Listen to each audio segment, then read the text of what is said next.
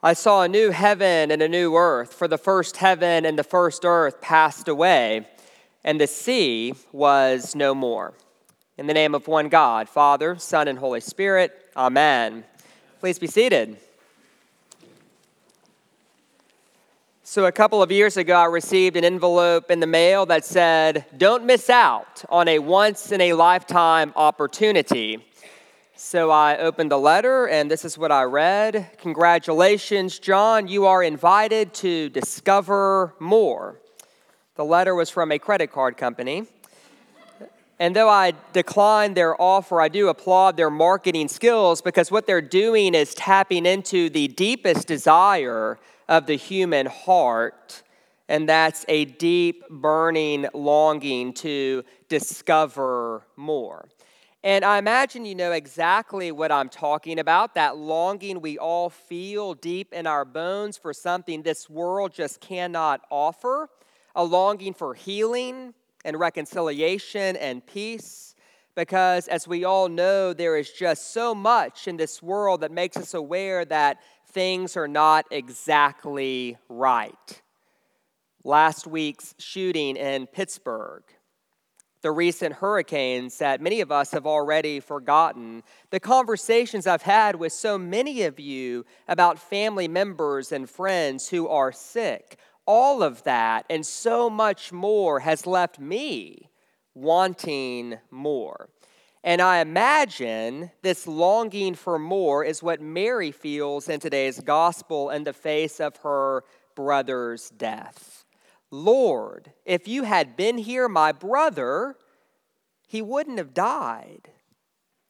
There's an ache behind her words, a pain, a longing for something more. And I know that you know that place in your own heart, that place where sadness and hope come together, that place that desperately wants everything to turn out okay.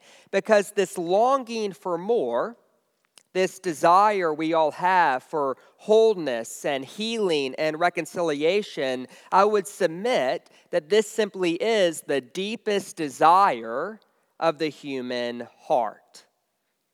And it doesn't take a shooting or a natural disaster to put us in touch with this profound sense that things in our world are not exactly right and in need of being restored.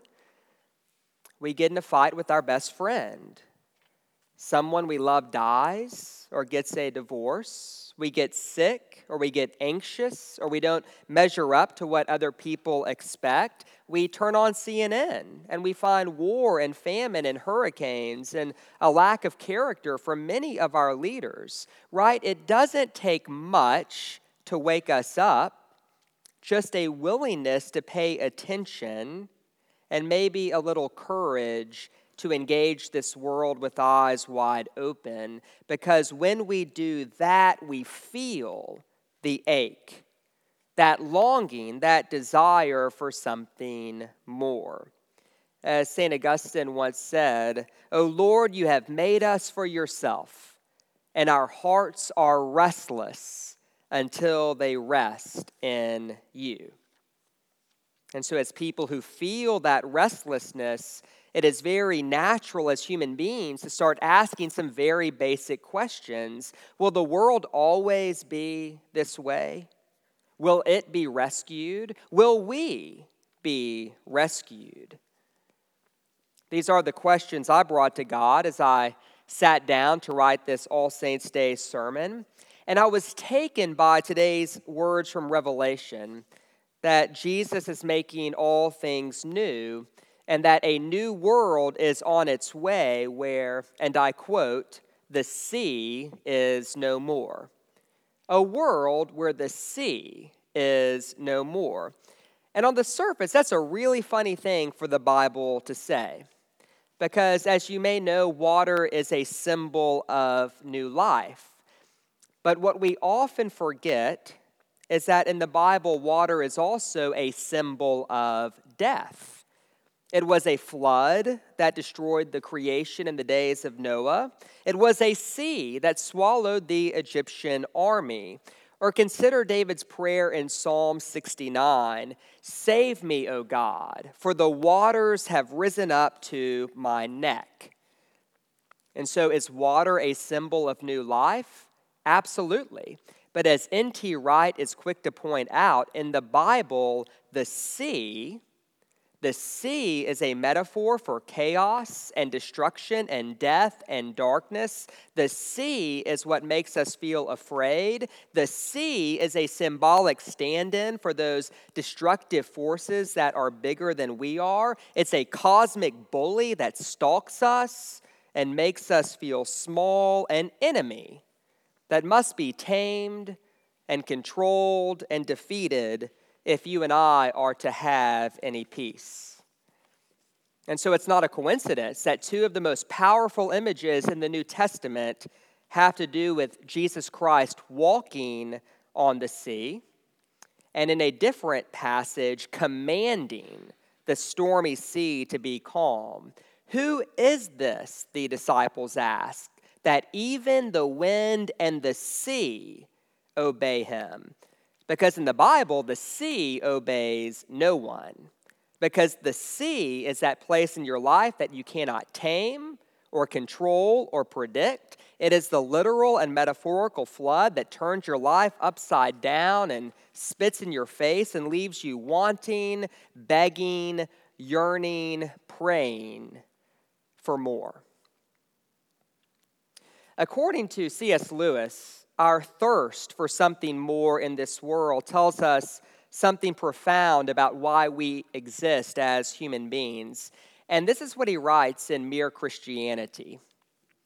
We are not born with desires unless satisfaction for those desires exists. A baby feels hunger. Well, there is such a thing as food. A duckling wants to swim. Well, there is such a thing as water. People feel sexual desire. Well, there is such a thing as sex. If I find in myself a desire which no experience in this world can satisfy, the most probable explanation is that I was made for another world. So what we have in today's reading from Revelation is a picture of this new world that God made us for. This world we call the kingdom of God, that though present with us now in a partial and mysterious way, will one day be revealed in all of its fullness. And today's reading is clear. This is not a world that we engineer or produce, but one that comes as a gift when God makes his home among us. It is a world where death and mourning and crying and pain are no more, and a world where Jesus Christ will do for us the exact same thing he did for Lazarus: speak our name and call us out of the grave. That is what today's reading from Revelation is all about. It is about that something more that we all want, a new world that God is bringing into being. And so here's the question I want us to pray through this next week. Whenever the sea descends upon us, when life overwhelms us and we feel small and afraid and out of control, whenever we suffer loss, can we grieve appropriately, but not, as Paul says, as those who have no hope? Can we feel afraid, but not be driven by fear? Can we long for more, but rather than grasping or fighting or competing to fulfill that longing in our own twisted way, can we, as God's holy people, just be together in that space and wait and pray and worship and invite the rest of the world into that posture of hopeful waiting with us? Because we do believe that a new world is on its way. We look for the resurrection of the dead and the life of the world to come. We say those words every week in our Nicene Creed, and we say them because we do believe that a new world is on its way. We don't know when, we don't know how, But we do believe that Jesus is making all things new, that the creation will be restored, that the dead will be raised, and that the sea will be no more.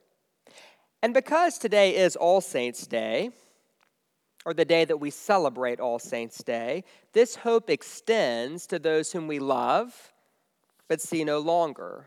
Parents, friends, spouses, children, many of whom died far too soon and far too tragically. But we gather today with a very clear hope, namely that unlike us, their hearts are no longer restless because they now rest in Christ, and that they are mysteriously present with us in our worship.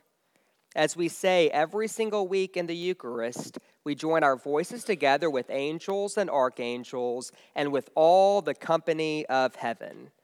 Isn't that amazing that all the company of heaven is with us in this building as we gather to worship our Lord? I know that it's very easy to be cynical when so much around us bears witness to the fact that things in this world are not well and that they never will be. And that is precisely why hope is among the three classic theological virtues. It's because being people of hope is part of our witness to the world. And so here is my prayer for us all. May we, the people of St. Michael's, never forget that Jesus lives to make all things new, meaning that the world will not always be this way. It will be rescued. We will be rescued. Our vocation as disciples is to know this hope in our own heart and in our own life, and from that place to share our hope with the world so that we become not just the rescued, but part of God's rescue team. People who partner with Jesus in God's work of bringing hope and making all things new, and who invite the rest of the world to pray, to worship, to wait, to work, to love, and to hope. All as a way of pointing the world to the one who even the sea obeys. Amen.